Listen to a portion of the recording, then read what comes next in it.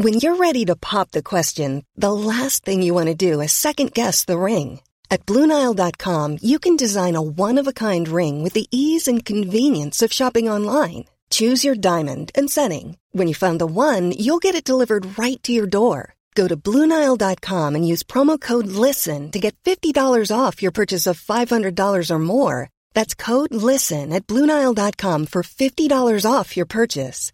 BlueNile.com, code LISTEN. Ryan Reynolds here from Mint Mobile. With the price of just about everything going up during inflation, we thought we'd bring our prices down. So to help us, we brought in a reverse auctioneer, which is apparently a thing. Mint Mobile Unlimited Premium Wireless. How to get 30, 30, bit to get 30, bit to get 20, 20, 20, bit to get 20, 20, bit to get 15, 15, 15, 15, just $15 a month? Sold! Give it a try at mintmobile.com/switch. $45 up front for 3 months plus taxes and fees. Promo rate for new customers for limited time. Unlimited more than 40 gigabytes per month. Slows full terms at mintmobile.com.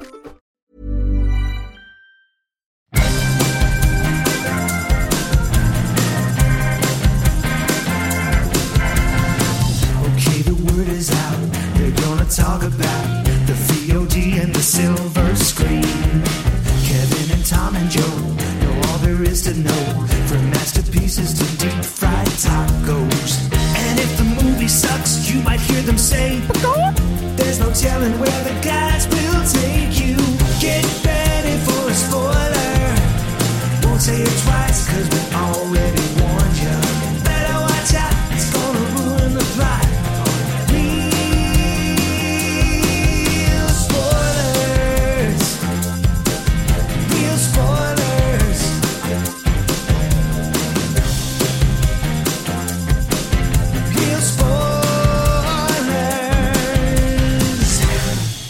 Broadcasting from the lush but not lavish studios located in the basement of the O'Keefe Institute for Advanced Film Snarkitude, this is Real Spoilers, episode 722, Glass, Knives, Onions Out.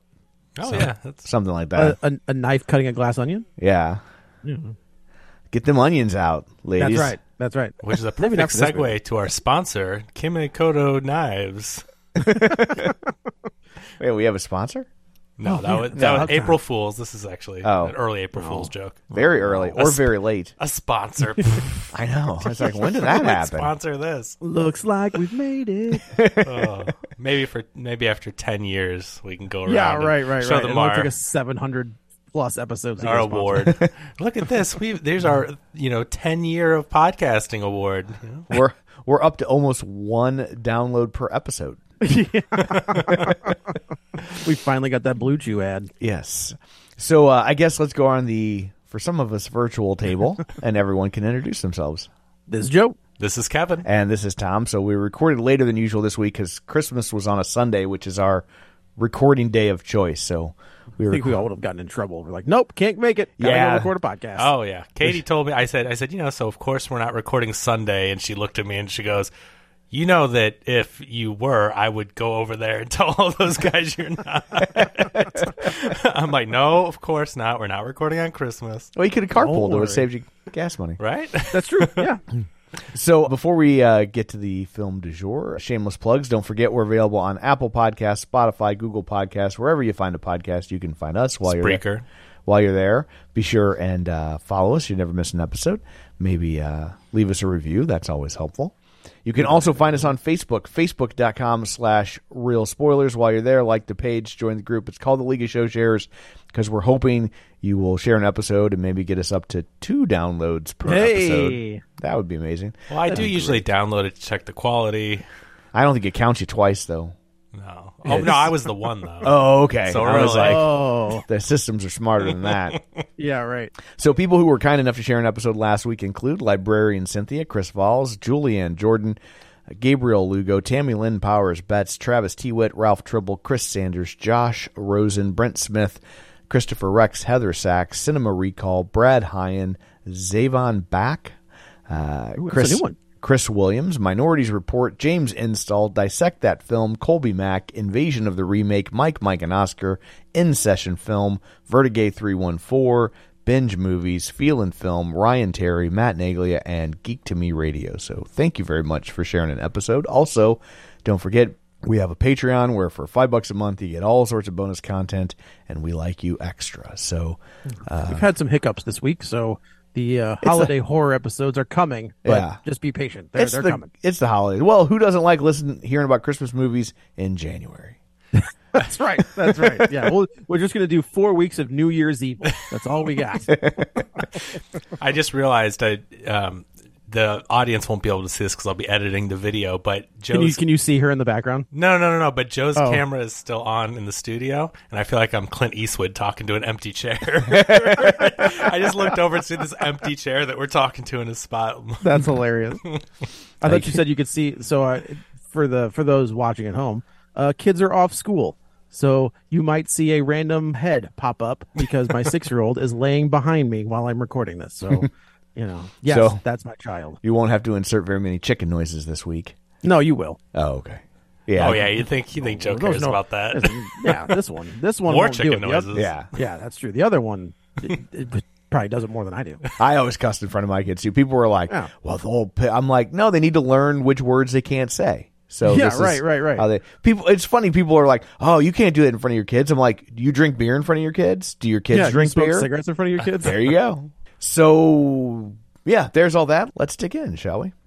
It's Ryan Johnson has had. I feel like he's had kind of one of the more interesting careers over the last 10 years. Is Last Jedi 10 years old?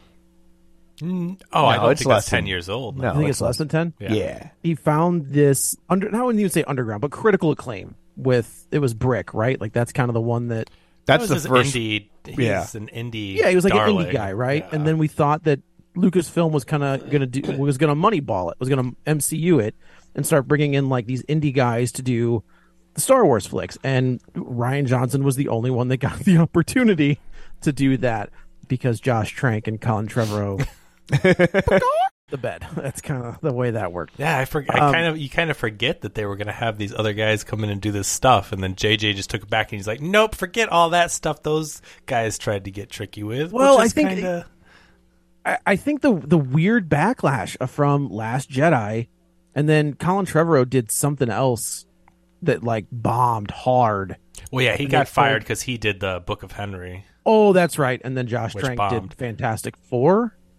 That was his last one, and they were like, But "Never I mind." don't think Trank was going to do a spin-off, though. He wasn't going to do a trilogy. Oh, that's it was right. always You're right. He was JJ. gonna do the Boba Fett one, right? Yeah, it was JJ, and then it was Johnson, and then Trevorrow.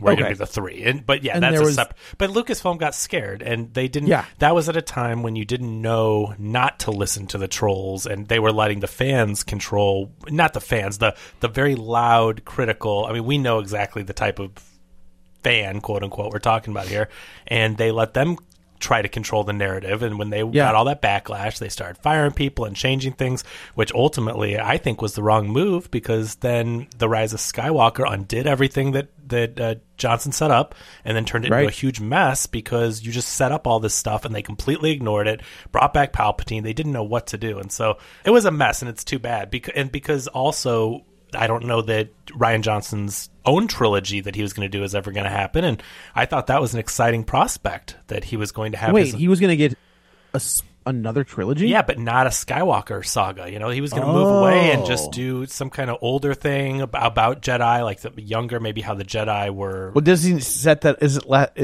Jedi the one where like it ends with like there's The like kids the with the little mops. kids sweeping up or Yeah, something? I mean that. It's going to be like Newsies, but Star Wars.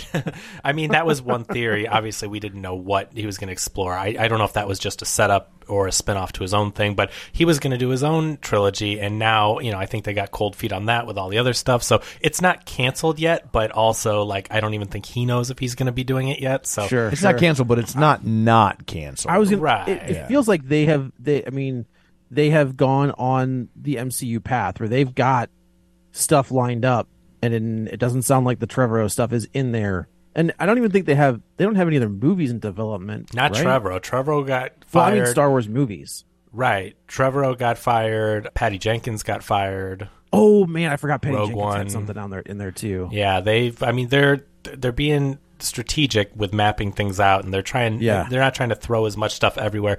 And so it's who's the TV guy? Dave Filoni. Dave Filoni's their Kevin Feige, and so I think they're trying to get a rein on. I think all that stuff. they're having so much success in TV. That's exactly it. And so it's like, why mess with it? Star Wars has huge box office muscle in the United States. once you start getting international, it doesn't have the nostalgia that other properties do, and so and that's because it wasn't released. Like they didn't use that business model as much back then, So especially like when you get it to like China, which is a major market, nobody gives a crap about Star Wars in China. So like without that kind of box, so it just doesn't have the international muscle that some other properties do. Ironically, some of the newer properties do. So like I think that, and I mean I said this before they pivoted to TV, that I thought the future of Star Wars was in television. That like Nostradamus. Yeah, I'm like that makes the most sense. Like it's Thomas Nostradamus. Yeah, there he is. And it's also lower. That's a shirt. That's a shirt. It's also lower stakes, right? Like if you put out a movie and it underperforms, everybody's sitting there reading the tea leaves, seeing the box office numbers, but nobody really releases their streaming numbers. So that's true. And like I said, just the stakes are lower. It's like, oh, I just turn on TV and there's a new Star Wars thing there. And for a TV thing, it's really well done, and that's good enough. Where I think as much as you love Baby Yoda, if they built a movie around Baby Yoda, people would have lost their minds. They would have been, he would have been the new Jar Jar Binks. It would have been, or an Ewok or whatever. Yeah. Like but because it was on a TV show, people were like, oh, that's kind of cool. And I know there's there's 3 more shows coming in the next year, right? Yeah, but when it's like you get one movie every 2 years and it doesn't immediately make you feel like you're 9 years old again, like, but in a way, I think these people lose sight of the fact that it does make you feel like you're 9 years old based on the temper tantrum that you're having. So totally fair. Rian Johnson's good though. So he did Brick, and then he did Looper. But you left out Brothers Bloom. I know. I was going to say Tom's favorite. I know. I like that movie is so frustrating because it's like the first 10 minutes of that movie are just brilliant, and it's like because it follows the Conman brothers, but it opens with them as children, and like.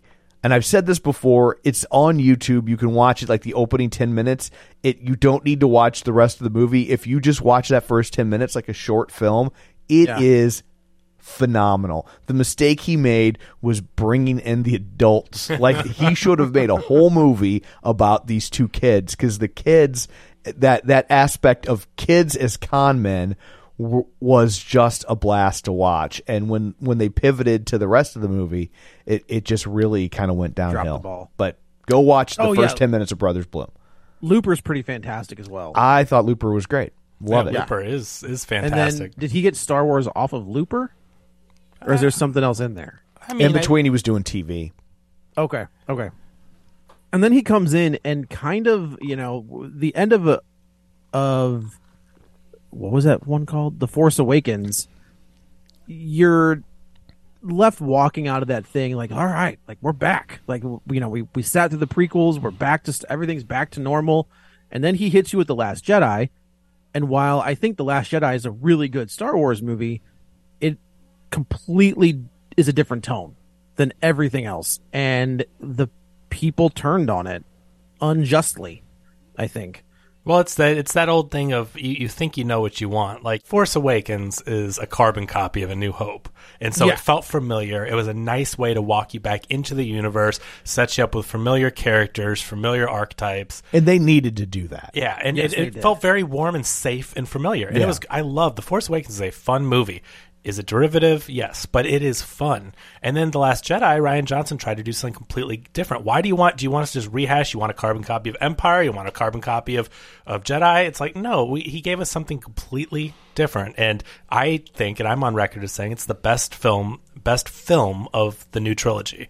I think the last one's a mess. Fair. The first one's fun, but it just does feel a little familiar and safe. And, he tried to take chances, and JJ, for being in charge, did not map out the trilogy, and that's what you get when you say, hey, do a second one, do whatever you want, and he does whatever he wants. Then that's on you. It's not Johnson's fault. And then he had to rein it back in and undo it. Also, it was a mess, and I don't think he deserves any of this hate that he gets from the people that just can't stand The Last Jedi. So it's a shame, but it's great that it hasn't stopped him. I mean, obviously, well, that's what I was going to say. Right? Is he's Knives coming Out. off of that, and then he comes back with Knives Out, and which that's I think phenomenon. I mean, worldwide phenomenon. people love Knives Out.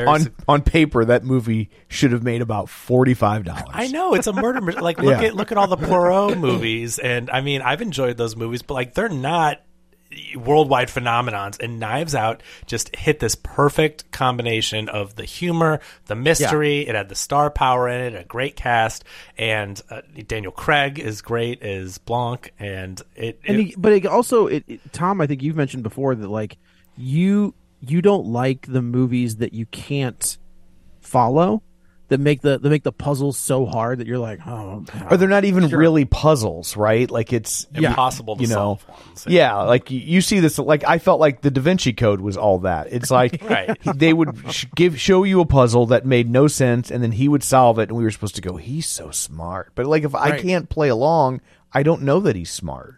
You know? I think that is a good model to have with these kind of detective stories too, where you're like, okay, everything is kind of there. But we're going to leave this, 5 minutes of information out that we'll give you later, and then everything will make sense.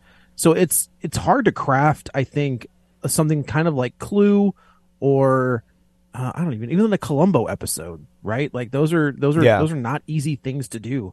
Well, and Columbo was always fascinating because Columbo is not a whodunit, it's a howdunit, right? That's true. Columbo is like, you know who done it. You know who did it, and you know how they did it, but it really comes down to what was their mistake that Columbo's going to seize on. And so you spend the time like you know the answer, but you're trying to figure out how to get to the one piece of evidence that will really like tie it all together, which was a very clever way to go about that. But this kind of goes back to Johnson's roots with Brick. That was a noir, for sure, indie noir murder mystery, and it was cool because it's a kid in high school trying to do it. It was really clever. Is it Joseph Gordon-Levitt? Yeah, Joseph Gordon-Levitt. He's in all his movies, right? Yeah. And so it was really, really neat to see that happen. And I think that it was like this perfect stepping stone to get to something like a Knives Out. And now Benoit Blanc is up there with the great detectives, right? Like I mean, especially in modern audiences, it's like Poirot and Blanc are on the same level, and younger audiences are going to go Blanc as the guy. And it's cool that he created that character, right? So this is an original idea that obviously is similar to those other murder mysteries, but he created this new way to do it with the humor, and it worked on every level. And so of course they get a sequel, and then it's announced Netflix is going to get it, which was kind of a weird thing because the first one made $1 billion or whatever it made. It's like, and this is just going to go to Netflix. And then they only put it out for what, like a weekend? To get the awards or whatever. So they could be eligible for awards. To me, the point of running a business is to make money. Well, Netflix would like to have a word. Yeah, I guess that's true. And if your $16 first one billion in debt, they're not. Yeah, but if the first movie in the series makes $1 billion and you only put it in theaters for awards talk, that's a terrible business model. They're in the streaming business. They're not in the theater business. I guess they put that's it out true. there to do it because people fair. were mad that it wasn't going to be in theaters at all. So they did it, and they did it even for an extended week rather than just a weekend in New York or whatnot in LA. Right. So, but I mean, Netflix is a streamer. They bought it so that people would have to resubscribe to Netflix to watch it or keep their subscription another month. That is their business model. So the week is just a bonus. And yeah, I mean, you could say that about anything. Why does Netflix make any movie and not put it in theaters? Like that's their business model is streaming. So it was weird though. It was a head scratch. They must have paid a boatload of money, and especially for this cast. I just don't get the business model anymore because it just seems like they're leaving so much money on the table by not putting this thing in theaters for real. Time. And it's like, and you would still have the streaming rights to it because it's yours. So why not throw it out there and make a few $100 million and then be like, and 4 months later or 4 weeks later, it's on Netflix exclusively. Like I don't get it. But they make like $1 billion of income per month from Netflix subscriptions, and so 4 weeks in theaters, splitting revenue with all the theaters and whatever, all those different splits and cuts that you have, and then it's like, well, if they make a whole bunch of subscribers and it equals 250 million going to them, I mean, they must know why they do it, but it's not as easy. It's just got to be so hard to suss out what really gets people to subscribe to Netflix. And who isn't already subscribed? Well, their subscribers have been slowing down, and they were missing projections and such. So, Oh, really? but anyway, so they pay a boatload of money, and we get this sequel, which I thought this was great. Like, it's pretty great. This is one of my favorite movies of the year. I think it's fun. I think it's one of the best comedies.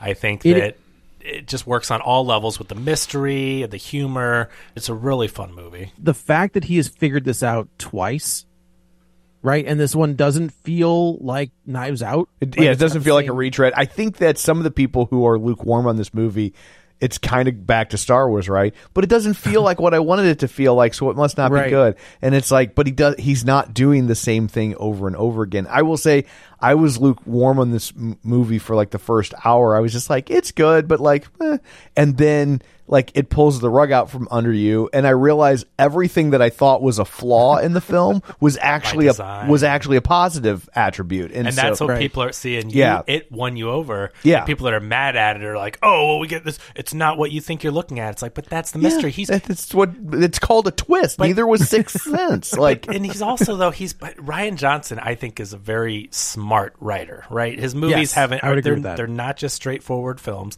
He's done a lot of really clever stuff in his career.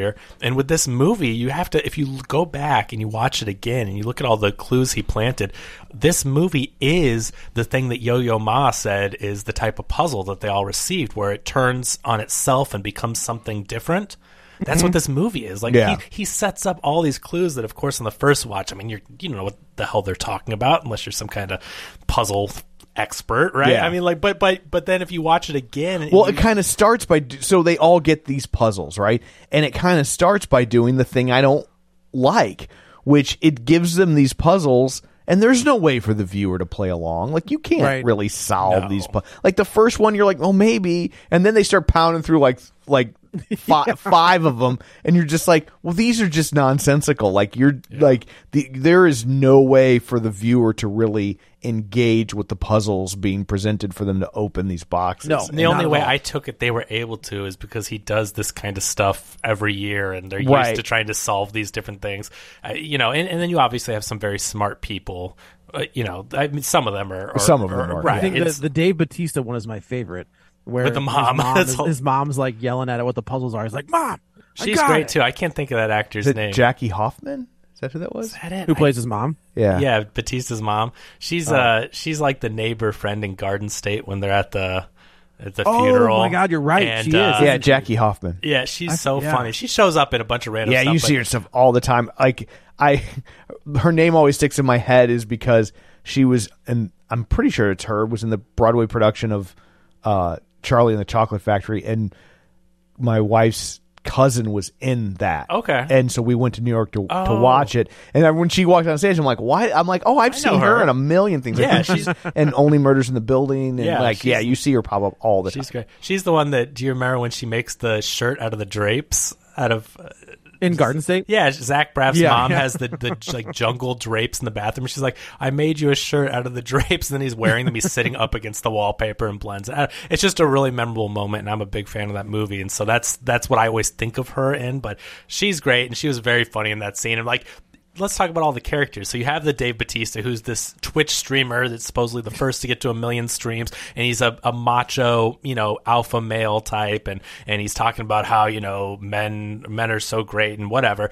And then he lives in his mom's basement, and he tries to tell his mom to like shut up, and she smacks him, and he's like, "What did you say?" He's like, "Nothing." which I think speaks to which is obviously a lot of this is the social commentary. I think that's a big old commentary on all these different people are different people from society that Johnson has something to say. But when we find out that Andrew Tate lives in his mom's basement, we'll be like, right, that tracks. But so you've got like the alpha male that's so macho and whatever, but he lives in his mom's basement and he's getting pushed around by her. He's not even out on his own. And then what's her name? Kate Hudson, who, which is funny. She's got the Fabletics line in real life, and her character in this film has the Sweeties, which are like sweatpants, but you've got like the fashion model who's kind of fallen from grace and also says some very questionable things. There's a line from Peg, who is like her assistant in this movie. Who is from, do you know where she's from? I do. She's from the MCU, the Netflix MCU stuff. Well, she's also the girl, the love interest in that Love and... What's the one with Dylan O'Brien that we all loved? Oh, Love and Monsters? Love and Monsters. She's the one on the other end of the phone that he's trying to get to. Oh. Same actor. Yeah, okay. She was also in the Netflix Marvel stuff. Yeah. She's one of them. Either way, she's like... I guess always like there's to give love to Love and Monsters because that as movie well went we under should, the 'cause that radar. movie was pretty great. Such a delightful little film at the beginning of the pandemic that Yeah. we all had a blast with. As we're going through this movie, we find out that each person that comes to the island has some sort of bad thing that's going to happen to them that the Edward Norton character is kind of the center of. And it turns out that the shop Elon where they were Norton? What's that? Elon Norton? I mean, Edward Elon Norton. Yeah, right. How prescient was that? I know, right? Writing that this- was pretty spot on. Writing this a It's- couple years ago, and then He knew. Ryan Johnson knew. what a bizarre! I mean, this movie came out like right around all the Twitter stuff, and it is so weird to have the eccentric billionaire that doesn't really know what he's talking about. Sometimes it happens. China Syndrome came out like the week before 3 Mile Island, and then Did it really? Yeah, and then it ends up being like it's not in response to 3 Mile Right. Island. Like it just came out, and then 3 Mile Island happened, and then it took off and became a huge hit. Another example of like who would have thought a movie about a nuclear reactor disaster would have Yeah, right, made money. right. You know what I mean? Like it would have been a big giant Who hit. knew? Yeah. But she's such a the Kate Hudson character is such a moron. That's Birdie. That when she gets an email regarding where her sweatpants are manufactured, They say it's a sweatshop. They refer to it as a sweatshop. she goes, And then "Perfect." Peg had the look on her face where she's like, "Oh my god." She Did thought that sweatpants. Did you it's think a- that the sweatpants were made at a sweatshop? And she was like, "Yeah." So that's going to leak. Oh my god! And that she knew that it was a sweatshop and she was okay with it, but she's just dumb, right? I mean, she's a decent person, I guess. She's made some questionable statements, but it's not out of malice. It's like she's not just dumb. She is. I mean, I'm trying to be nice, but it's like she is just not intelligent. So she says some of these things. Duke is the Dave Bautista streamer character. Leslie Odom Jr., who you know from Hamilton, Joe, you would know from the original. I did. run of Yep, Hamilton.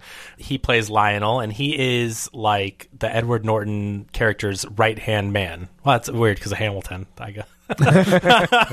He's his right-hand man. And so he's this scientist researcher who really is doing all the work. And then you have Miles, Norton's character, who's just coming up with crazy ideas, and he has to kind of rein him in or say, like, that's not possible. And you get that great intro in the beginning where you're introduced to what kind of character Miles is when all these people are on this call with him and questioning, like, you have to put a stop to this craziness. And he's like, yeah, but look, who would have thought these ideas would have worked? And he's holding up all these faxes that Miles sends him. It's like child NFTs, kids and NFTs and some dog something, and but then he's got one framed. He's like, who would have ever thought this would have worked? And yeah, it's like the dogs and NFTs or something. Where babies and NFTs, and so apparently that skyrocketed. Where it's just like these eccentric billionaire insane ideas that somehow take off. But he's trying to rein him in. Catherine Hahn's in this, who everyone loves coming off of the Scarlet Witch stuff. Agatha Harkness. Yeah, where it was Agatha all along. So she's like a governor that's running for senator. And is there anyone else in the group?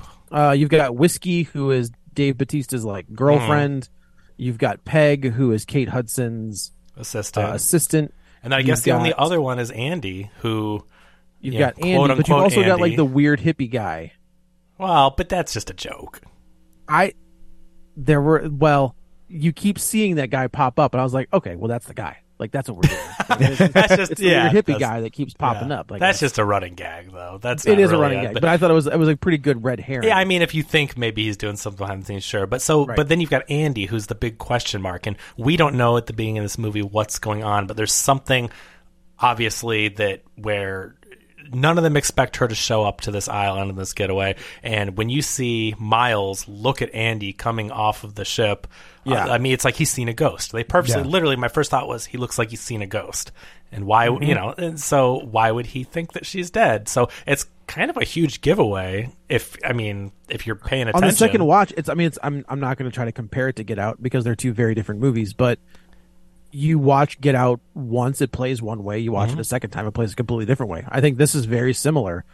Now, when you know the twist, and then you watch it again and you see Edward Norton's reaction to Andy being there, Yeah. it makes sense. I think that's one of the biggest giveaways. And again, I know that you could read it as like, oh, I didn't expect you to show up, but the way he did it, and Edward Norton's a very good actor, and the first time I watched it and he looked at her like that, I'm like, that's a you've seen a ghost. That's, that look he gave. There's a subtle difference between an actor going like, oh, you showed up, and he was speechless. He was just like, could not believe it. When you get a look into their history, that look could also mean like, I can't believe you're here because of what I did to you. Totally. No, totally. Yeah. I mean, I get it, but I'm just like, the way I read it was like, there's something more to that. And as we find out, I mean, it would make no sense for her to be there. He is just shocked. No. So it was, that was a great performance. And you're right. You could read it either way. But then you've got Benoit Blanc. And the funny part about this is that, he's sitting around waiting for something, right? Because this takes place in May of 2020. So it's right in the pandemic. So was this filmed during the pandemic as well? I think so. I think it'd be. I mean, I think it has to have. Yeah. I mean, I guess that's true. We're just on the tail end, and fair. I was in the can, probably a year ago. But it's funny because he's sitting around, and this was a weird one when he's playing Among Us, which is a murder mystery game where you're trying to figure out it's the thing. Bodies. Oh yeah, it is. Yeah, exactly. It's bodies. It's the thing. It's werewolf.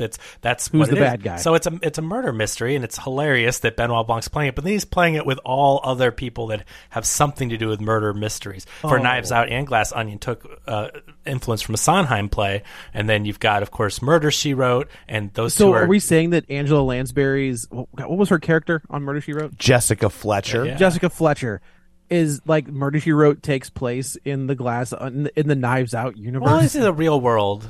Everything's real except for our characters aren't actors. And I'm just going to pretend that it does. Yeah. Oh, I think it does. Because they play themselves, right? So that's Sondheim he's talking to. That's Angela Lansbury he's talking to. We're going to pretend that it's Jessica Fletcher. Oh yeah, no, no. They have names on the Zoom thing. It literally is the actors. Oh, it did. Damn it. Yeah. So, but they're the actors that played those roles, right? So that's why Benoit Blanc is playing with them, which is funny. And then Natasha Lyonne? She's doing a series that Ryan is for Peacock. Yeah, it's a mystery series that Johnson's producing. So he had her in, and then Kareem Abdul-Jabbar was in a movie that he was in. Airplane.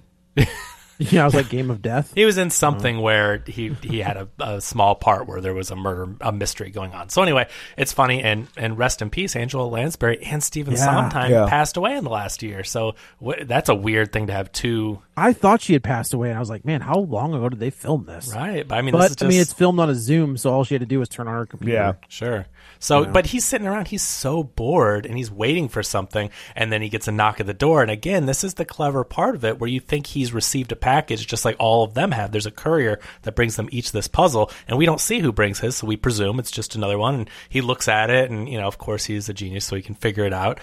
So we presume off camera. But spoilers if we want to get into what the twist is at the hour mark. Yeah, I think we should. Right, so we don't have to loop back around and do it all over again. Keep hitting around it. You should watch the movie because we're spoiling a very fun. Yeah, I can't imagine that you would start listening to this show this episode. Yeah. For a movie like Knives Out. But if you want to know, is it worth watching and you're just listening to it because you maybe weren't going to watch it, I would say right now, I think it's a very fun, very enjoyable movie, cleverly written, lots of twists and turns, and we're going to completely spoil it, and it's not as fun. If you knew what was going to happen, the experience would go down a bit. So Andy is dead, and the real Andy did die, but what I guess she neglected to tell or stopped mentioning is that she had a twin sister. I think they all knew, but I mean, we didn't know. That's true, but I feel like even if the people knew, if the disruptors, as they call themselves, they were so absorbed with their own lives that they forgot that Helen, right? Helen is the twin sister. I almost assume that at least Miles must not know, or he'd start to figure out what was going on. Oh, sure. Yeah, I wonder if that's because I think Catherine Hahn and Kate Hudson both mentioned that they knew Helen existed. But they don't know she's dead. What are you doing? Oh. But so that's the kicker, though, is that, see, no one knows she's dead except for Miles. And spoiler, the reason why he knows is he did it. He's the bad guy. Miles murdered Andy, his former partner, who he forced out of the business and took all the credit for her work and her ideas. And so we don't obviously know throughout the whole movie, but that's the spoiler. He did it. And so when she shows up on the island, he saw a ghost. But come to find out, at the 1 hour mark, we find that is not Andy. Andy is dead. As we said, Miles killed her. And now the twin sister, Helen, comes over to Benoit Blanc's house. She brought her puzzle. She brought Andy's puzzle. And then they together crafted this plan to get to the bottom of it. And so Benoit Blanc shows up saying he got an invitation. And Miles is like, I didn't send one. And come to find out throughout the whole thing, Miles is not the genius that we all thought he was. So this is Helen that came and so they concoct this plan that Benoit Blanc got this extra invitation, and Miles, he had a puzzle guy, and then he also hires Gillian Flynn to write a murder mystery. That was he's like, and that wasn't cheap. So basically what we're saying is that there was this big murder mystery that was going to take place on this island. And Ed Norton was it was just supposed to be fun. And they were going to announce this new energy source that was going to change the world. But unfortunately, they have the world's greatest detective there.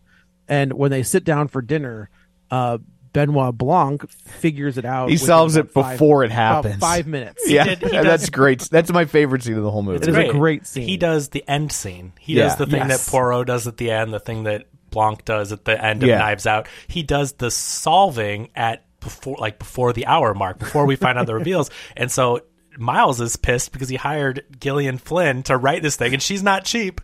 But that's the thing. So going back to what I was saying, he hires people to make the murder mystery. He hired a puzzle guy. He's got a puzzle guy to send all these things out. He's supposed to be this tech billionaire genius, but we come to find out Andy had the ideas and he forced her out. So he really is an idiot. He makes up words. Yeah. So if you're paying attention, he's saying words that if you're that was driving me crazy. I was like, that's not how you use that word. And he's supposed to be super smart, right? So people think he's super smart, but no, he's making up words, and we know he's hired all these people. He really is an idiot that just has gotten lucky and has done some things.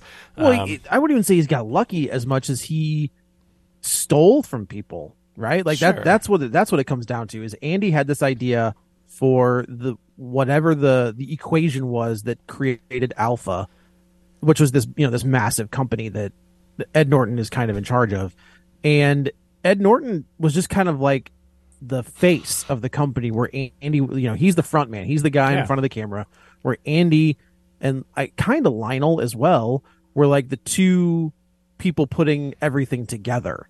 And when Ed Norton got in bed with whoever, these other folks about making this hydrogen cube, I guess, like power source, Andy knew how bad it was.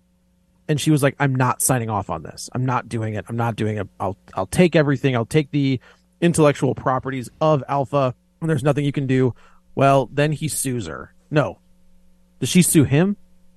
Well, either way, they go to court. All the friends in this group lie and say that it was his idea, when we know they were all there at the bar, the Glass Onion, when she came up with the idea on the napkin, and they all saw it, and then they also a fantastic name for a bar. Yeah, it's a good one. I like that.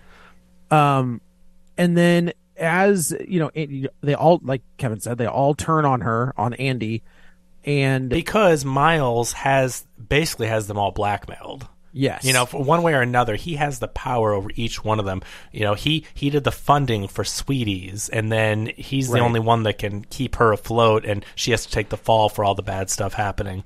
And doesn't he fund Catherine Hahn's? Yeah, but he's paying for all her political stuff, and Lionel works for him. Obviously, he's his boss, and he has the power over all these people, and so they feel obligated. And then Duke, he got in trouble because he was selling rhino boner pills to teens on Twitch or something.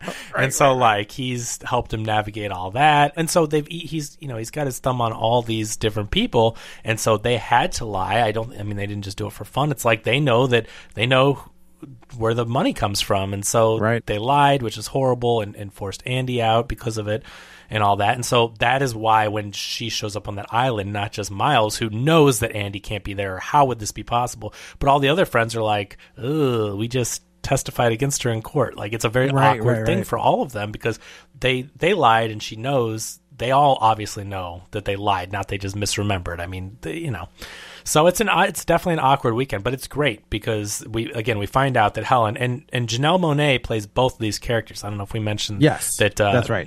It's Janelle Monáe, who is phenomenal in this film. I think she's a great job playing both of the characters. But I also like that while we don't get an exact replica of Knives Out, we get sort of the same things, right? So the gal who is kind of like Benoit Blanc's not right hand man, but like the one that is by his side, or the one that is working with him, is, what's the gal's name in Knives Out? I don't remember. You're talking about Ana de Armas? Yes. Oh, okay.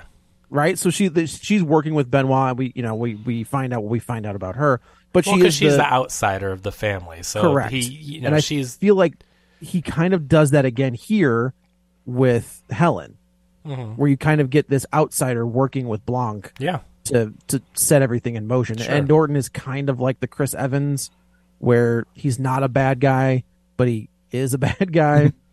Spoilers for Knives Out. Yeah, I think it comes back to murder mysteries. You have certain characters. You're always going to have the red herring type character that you think, oh, it has to be them. And then you've got those certain type of archetypes of characters in these things, but Johnson does it in a way that feels fresh, and like you guys said earlier, it doesn't feel like a retread of Knives Out, even though they're both murder mysteries and they have the same detective.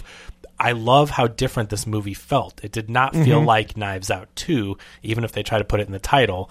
It's not Knives Out 2. This is its own thing that just happens to have his detective, like Poirot and all the Agatha Christie Sherlock, books. All that stuff. Yeah, this is Benoit Blanc, and I love that they changed it up, and I'm curious to see where he takes it to keep this fresh, because, and if I think if anyone can do it, it's Johnson. I think he is very clever in his writing, and these two movies have been great.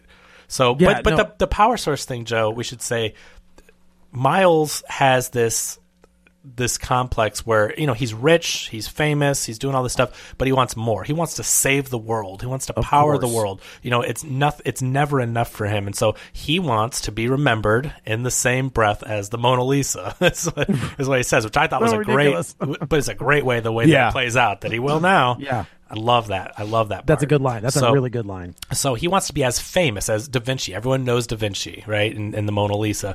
And so he wants to be that famous, and he wants to create this power source that is, a very... It's a clean energy, right? Like, that was the whole idea. It's supposed to be clean energy, but the problem is they're using hydrogen. It's and unstable. I like that Catherine Hahn is like, we're going to turn every house into the Hindenburg. Yeah. Like, this seems like a terrible idea. But I will also say, how we have, right? Everybody gets natural gas. That's really dangerous and explosive. But I'm guessing this is more. Yeah, it's more so. But I'm just saying, it's funny what you can get used to. Like, nobody thinks twice about having natural gas in their house. I just saw there was a video going around where a house blew up the other day. Yeah, it just completely exploded. Huge. Someone caught it on their Ring doorbell across the street. God. So, it happens. And natural gas doesn't have an odor, right? Like, they add that odor so you have a chance at winning if it starts to leak, right? And not dying. Right. Well, I define that as winning. That's a win. But that's a big win. Yeah. That's a big win. So, this guy is such an eccentric billionaire that we go into the Glass Onion, they all come for dinner, and then on the wall is what appears to be a replica of the Mona Lisa. And we find out, nope, not a replica. During COVID, they had to shut down the Louvre, so they weren't getting as much money. And so to finance that, he rented the Mona Lisa, which is just a terrible idea. And then, of course, the Chekhov's button. I can't look at it with the glass protective pane in front of it, so I installed this kill switch. Yeah, to turn it off. And you're like, okay, noted. Right. Yeah, good to know. I got that. I'm sure that won't. That won't. No, that thing that protects the priceless painting. No. So they set that up. Yeah, so when Blanc kind of ruins the evening, or ruins the weekend, I guess, Blanc brings it up to Ed Norton's character. He's like, Miles. Look, Miles, thank you. you have like 6 people here that you've given them a loaded gun. Like they're ready. They know that you were supposed to die, and now they want to kill you. He's like, oh, they don't want to kill me, blah, blah, blah. And they go back, and everybody says that they're leaving because the weekend is kind of ruined, and they don't. And he says that's like leaving a loaded gun on the middle of the table and turning off the lights. Right. Which happens later. Miles is so dumb. He just takes that idea like, oh, like I haven't really thought this through. Let me just do that. Like he did with everything else. Right. That's exactly. He took the idea from everyone Which else. comes to that really funny time when Blanc really solves the mystery or whatever. In the end, he's like, that's just so stupid. He's like, you're an idiot. But yeah. So and Duke carries a gun everywhere. So again, there's Duke's gun, Chekhov's gun there, literally, is Duke everywhere he goes carries a gun. So, of course, in a murder mystery, that is going to come into play. Who knew? So, part of this game is that the like Kevin said, the lights were going to go out. And before that happens, though, they're all kind of getting back into it and they're having a good time again. And I thought this was really kind of brilliant is you've got the sound, like, of the glass going up and down on the Mona Lisa. And then you've got Ed Norton kind of making everyone look at Kate Hudson, who's wearing this very like flamboyant and almost rainbow colored dress and making her twirl. And he's like, look at her. And I was like, okay, we're trying to distract everyone to look at Kate Hudson because something else is going to happen. And sure enough, something else does happen. Dave Bautista takes a drink out of this drink.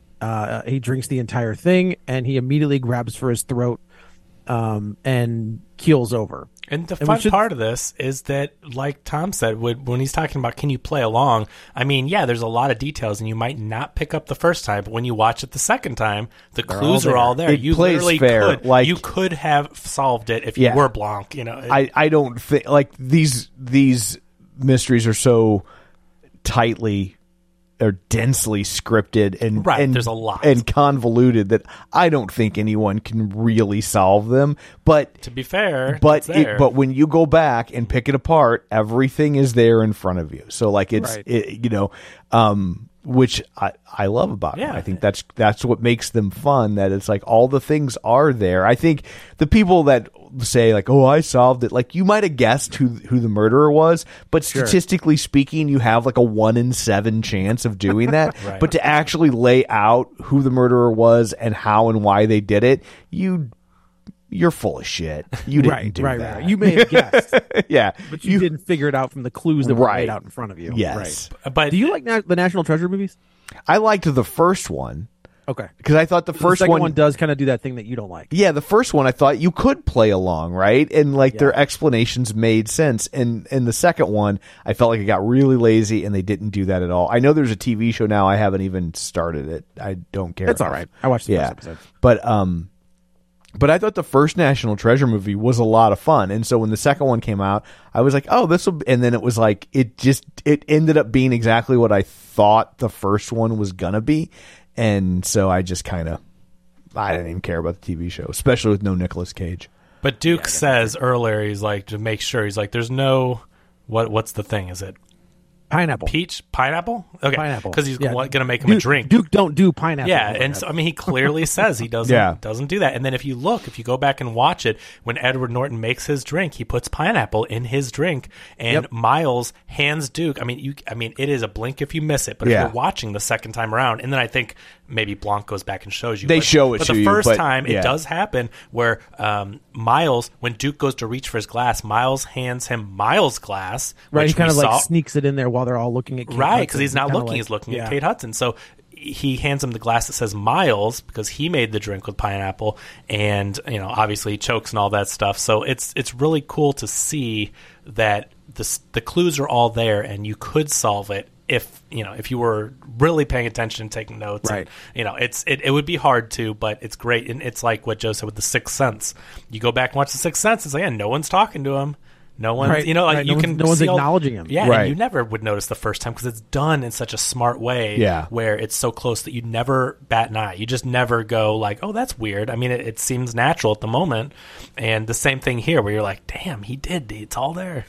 Yep, well, and they would start scenes like kind of in the middle right? Yeah. So like it would feel like in Sixth Sense, like he had been talking. Your mind filled in the blanks because the scene would pick up, and you would just assume that he had just finished speaking to the mother or whatever. They don't show them like going into the restaurant, being seated, and like how the person just looks at her or something. Right. Like they're at the restaurant. Yeah. So it was very clever. Again, but that's M. Night Shyamalan, who I'm glad is making a resurgence because he's done some great stuff. He's very clever with his writing like that, and Rian Johnson is very clever in the way that they misdirect you without it being too obvious or too much of a cheat to where, again, where you go back and like, oh, come on, like, the impossible. There's no way you saw that. Yeah.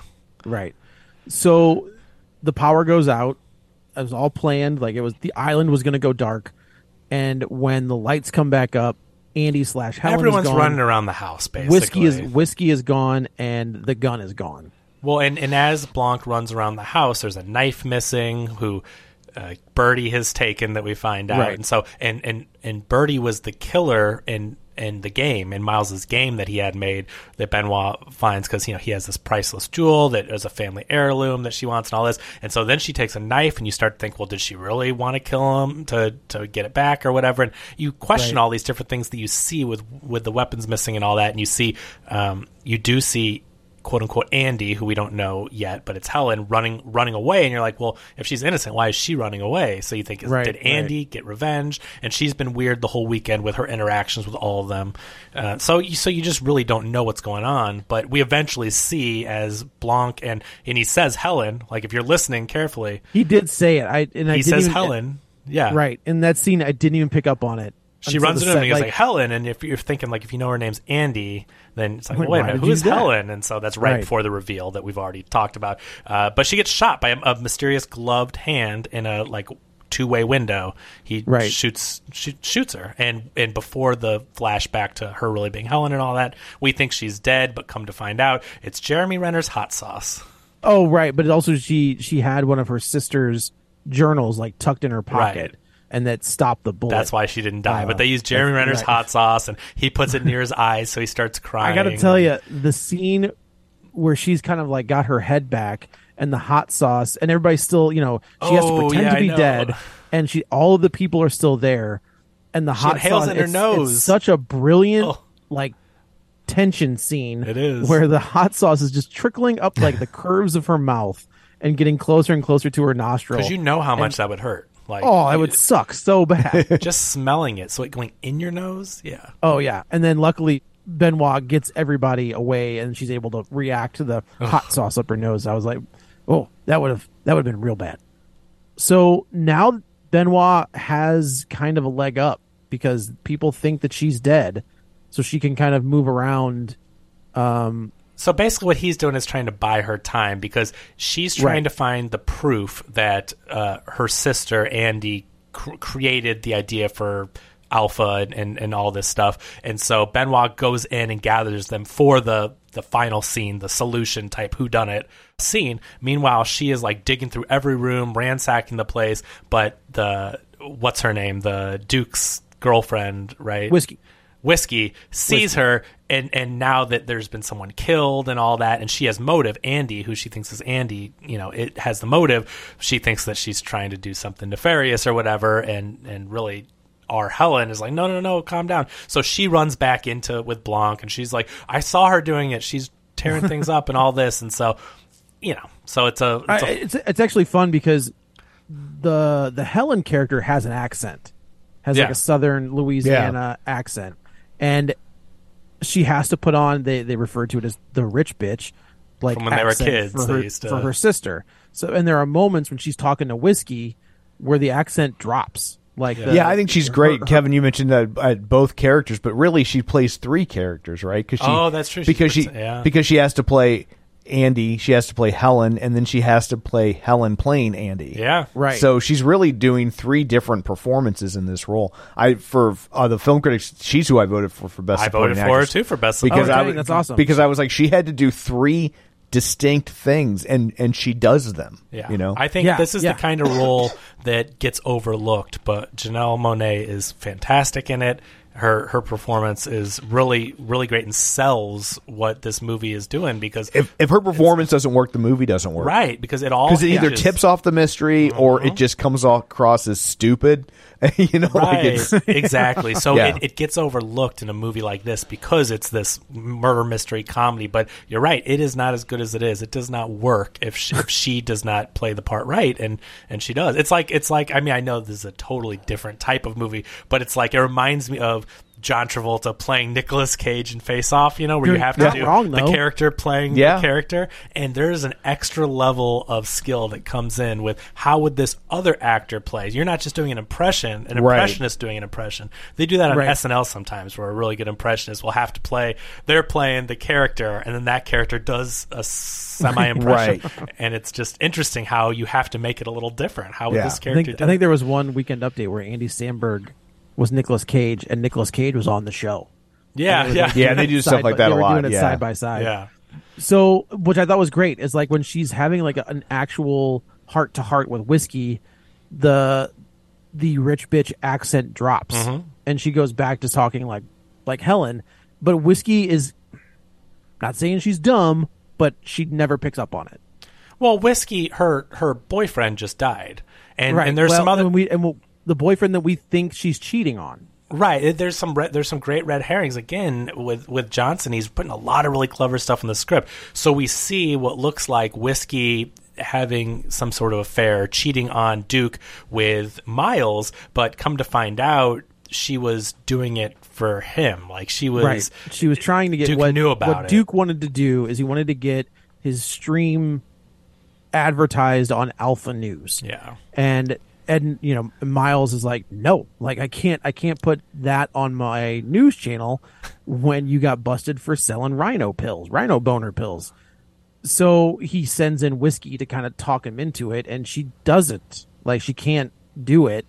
Not that she couldn't do what she was doing, but she just could not talk Miles into, you know, pulling the trigger. But we see, it looks like Duke has a clenched fist that he's mad that she's cheating on him, but really he has a clenched fist because of what they're saying, and Miles is Right. like, I can't do that, and he's getting frustrated at He kind of Miles. calls him like a dumb, like he calls him dumb, basically. Yeah, so you get all these red herrings sprinkled throughout that you don't know. But so it really comes down to then they're back in the Glass Onion. I mean, right, and Blanc solves the mystery. He does. So we find out. So the catalyst of all of this is that Andy found the original blueprint on a napkin that was authenticated because on the napkin there's an imprint of the name of the bar, and the napkin that Ed Norton has, there is no imprint. There's no indentation of the name of the bar. But Andy couldn't find it for the trial, which was the kicker, because Right. if she could have presented it as evidence. Well, it was hidden away in a book, and there's all sorts of Easter eggs. You can go on YouTube. There's tons of videos about it. But, you know, the books he puts, everything has a meaning that Johnson plants throughout it. But it's hidden in a book that means something. And there's a scene where Serena Williams is reading a book that in the first movie they said no one ever read that book. And there's a lot of really fun, there's a lot of really fun, clever that's pretty Easter good. eggs sprinkled throughout the movie. But I like that line too, where she's like, "You guys want to work out?" And they're like, "No." It's like, She's your just money. yeah, he's so rich. They just hire Serena Williams to. It's not just like a video playback. It looks like she's on like a mirror fitness device. You But- can but call no, it it's a- tonal. It's fine. but it's a It live. doesn't have the arms, so it's just the screen, which makes it a mirror. Yeah, but it's a tonal's far superior, though. If anyone's curious, It's a live stream of Serena Williams sitting there waiting for him to want to work out. He just pays her to sit there, which is a very funny, ridiculous rich person thing. rich person thing to do. So Helen ends up like going to Miles's office, and she's looking at Miles's version of the blueprint, and she just happens to look to the side, and there's a little red square, which is inside this Red envelope. This red Mm-hmm. envelope is the original blueprint. And So this she is the kinda, thing. like- And this is the thing that where we get in the flashback, we see that Andy found, or Helen shows us the email in the flashback to Blanc that the email's like, I found it. I'm going to take this whole thing down. I'm going to give you a chance to make it right, or I'm burning the whole thing down, which is the catalyst for her murder. And when we see in the flashback, all the people show up at her house because they didn't want to email back or leave a paper trail. So they all start showing up to her house, or a few of them start showing up. And we see in that I think flashback, they all end up showing up at one point. I can't remember if it's all, but it's at least A few good of chunk them. of It's a them. good Yeah. chunk Yeah. of them. And what we see is Duke showing up on his motorcycle, the car that they've shown us several times that Miles has on this island, even though he can't drive anywhere. He's rich and wants his car with him. That car that's like What one a of a rich thing to do. Right. It's hilarious. Why is it on the roof? He's like, can't drive it on the beach. Can't like, drive it it's on the island. Hilarious. But there's a one of a kind. So that's speeding away from the crime scene, and Duke is going too. So Duke is the only one that can put Miles at the crime scene Right. because Andy's been Well, I think they both. I think Duke and Whiskey, because Whiskey says everybody's under the impression that Miles was in Greece this entire time, but Whiskey's like, no, you were at my birthday party 2 weeks ago, or what? It gives an exact date of when the party was, and then Oh. Duke backs that up Okay. by saying you almost hit me with your car. Yeah, I didn't catch the grease thing, but I mean, Duke was there. Like, he's the only one that can actually pinpoint him at that actual crime scene. Right, And right. so he knows that, well, if she was murdered, because the whole thing, too, hinges on, now this part is a little bit of a stretch, but apparently, and Andy's body was found, but the coroner didn't release the information because somehow they I were thought, able I thought they said that Benoit blocked it. He said I can delay the release That's of the what I'm information saying. for a week. Yeah, that's what I'm saying. So, somehow it was kept under wraps because he has that much power. Because if it got out, the whole thing falls apart. Right. Their plan doesn't work. They all have to think that She's still Helen alive. is Andy. Yeah, exactly. So that is the reason why the time in between, no one knows that Andy's dead, because the coroner was a friend of Blanc's. So that's the we find out that's the catalyst for Dave Bautista, or for your Dave Bautista getting murdered. Is he has this phone, and he has just the stupidest Google alerts set up. I do like the line where he's like, "You just have it set up for movies." He's like, "I like movies." Yeah. But the Dave Bautista character gets Duke. Duke gets a Google alert that Andy has been found dead.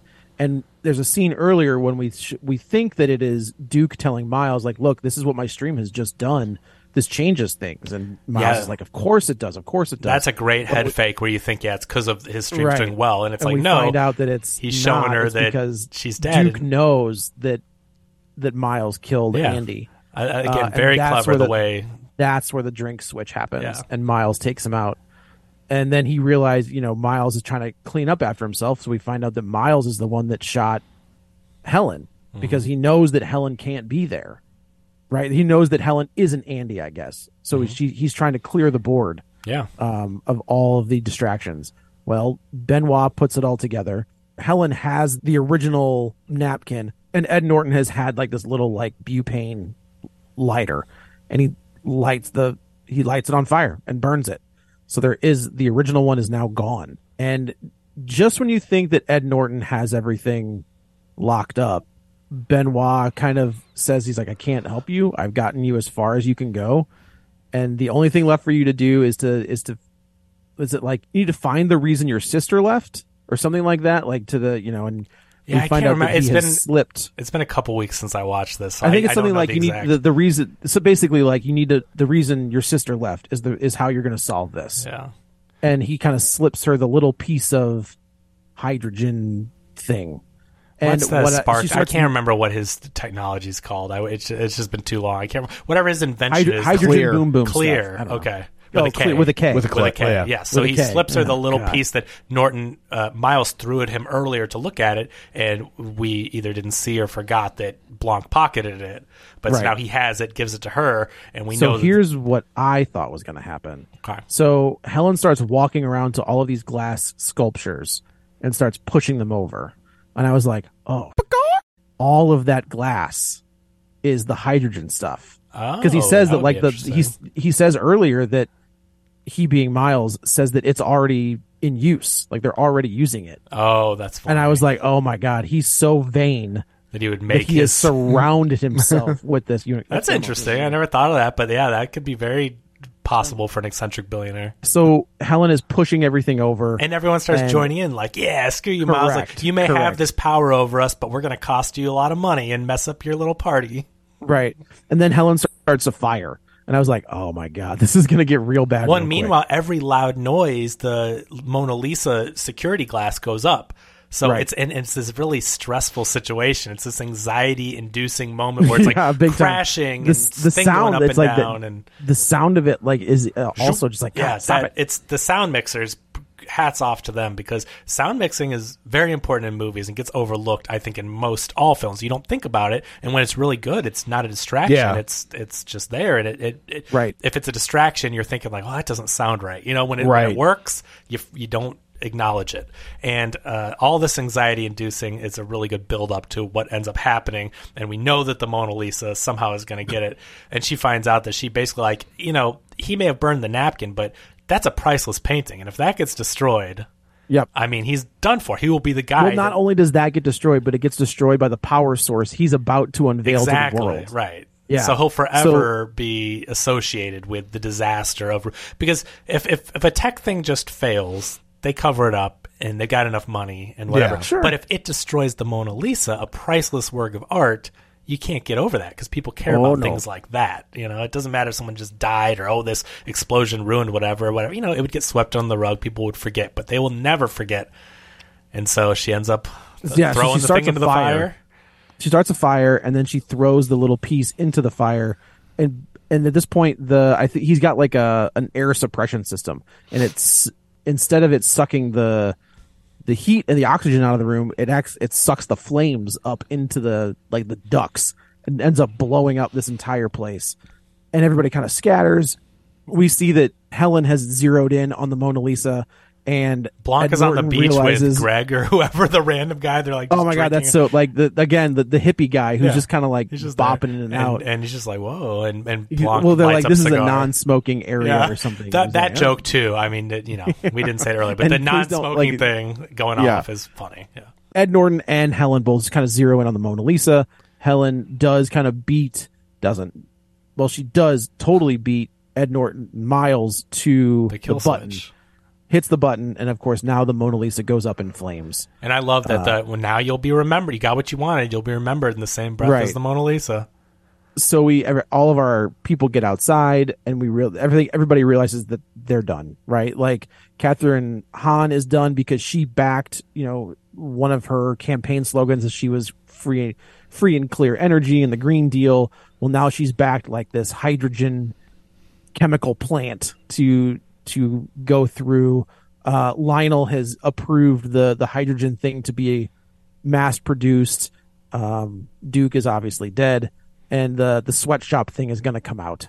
So Miles kind of said, is like, you didn't see XY, you didn't see this, you didn't see that, we can make this work. And then they all say, I saw Miles burn the paper. And then another one says, I saw Miles driving from Andy's place. So they all basically they turn on him. They turn on Miles, and that's kind of how this one ends.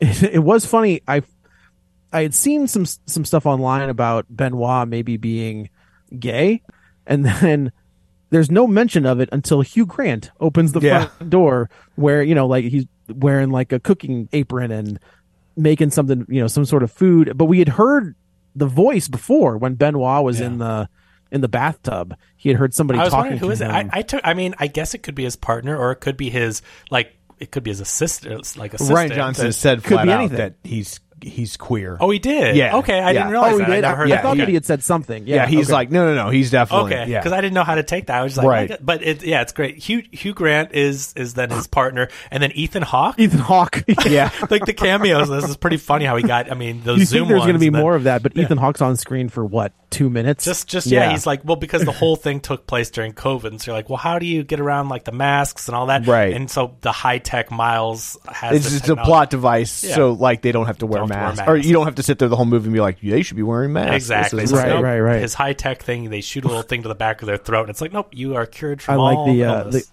Kate Hudson thing where she makes I think Catherine Hahn maybe says something. She's like, no, that's fine. These people, she's having like a massive party, in her mansion. And she's like, no, these people are in my pod. It's fine. And I was like, oh man, I remember those. It days. is weird, to go back in here and see all the masks. And then also you can kind of figure out what each character is by how they wear their masks and what masks Very they much wear. so. The mesh mask from Kate Hudson. Yeah, got mesh a pretty good mask. laugh in my And house. Catherine Hahn has a mask under her nose, and, Right, and then right. Duke and Whiskey wear no masks and stuff. No masks. There's this movie has a lot to say, and obviously about Duke class. would be a neck gator. That's Yeah. what he would wear. For sure. That's what he would if you wear. had to. Yeah. So But I wait. think this is fantastic. But with the celebrity cameos, we left out Joseph Gordon-Levitt. oh right, Where was he? as the chime? He's every the ding. he's the dong. Oh, that's that you hear. fantastic. That's pretty great. That's Yeah. pretty great. It's a shame that this didn't go to theaters, but I'm glad that there was It another did. one. Where were you on Thanksgiving? I guess weekend? that's true. It did. Sorry. It was I there missed for the 36 hours. Yeah, sorry. Clear I your missed the schedule. 3 days it was out in It theaters. was there for 1 week, one full week. Okay. But no, this was a lot of fun. I don't think it was quite as good as the first one, but I thought it was real close. I didn't think the cast was as electric as the first cast. I think it was some of the just problem as- is like it's not very believable that all these people would be friends. That's fair. But That's fair. where in the first one they were family, so like it's Right, you know, right. But still, it's overall. I thought this movie was a lot of fun. Yeah, it was. I thought, how do you recapture the fun of the first one? And this one, I think, did as good of a job. Like, it's close, if not as good. It's close. Where Very and it much was a so. hard, tough act to follow. So I'm on board for 3. I hope that comes sooner than later. Same, but I also get that Rian Johnson might not want to just keep making Knives Out movies for the Yeah, rest of his life too. sure. So I get that as well. So. Especially if he's not making $1 billion on them. Yeah, that Or could maybe change. he did. Yeah. Maybe he did. Maybe depending on what I'm Netflix- sure he still Netflix got paid. the money he wanted to get, or he wouldn't have done it. Yeah, right? right, So right. like he's doing okay. Yeah, So- he's doing just fine. Well, I guess that's it for this one. Let's go around the table and everyone can say where to find them.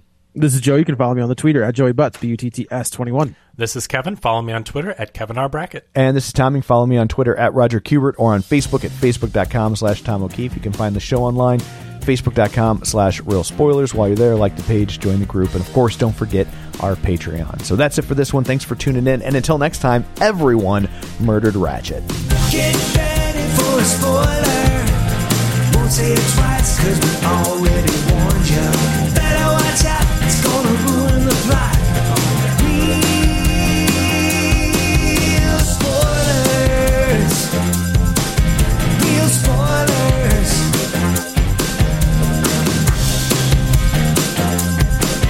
Real spoilers.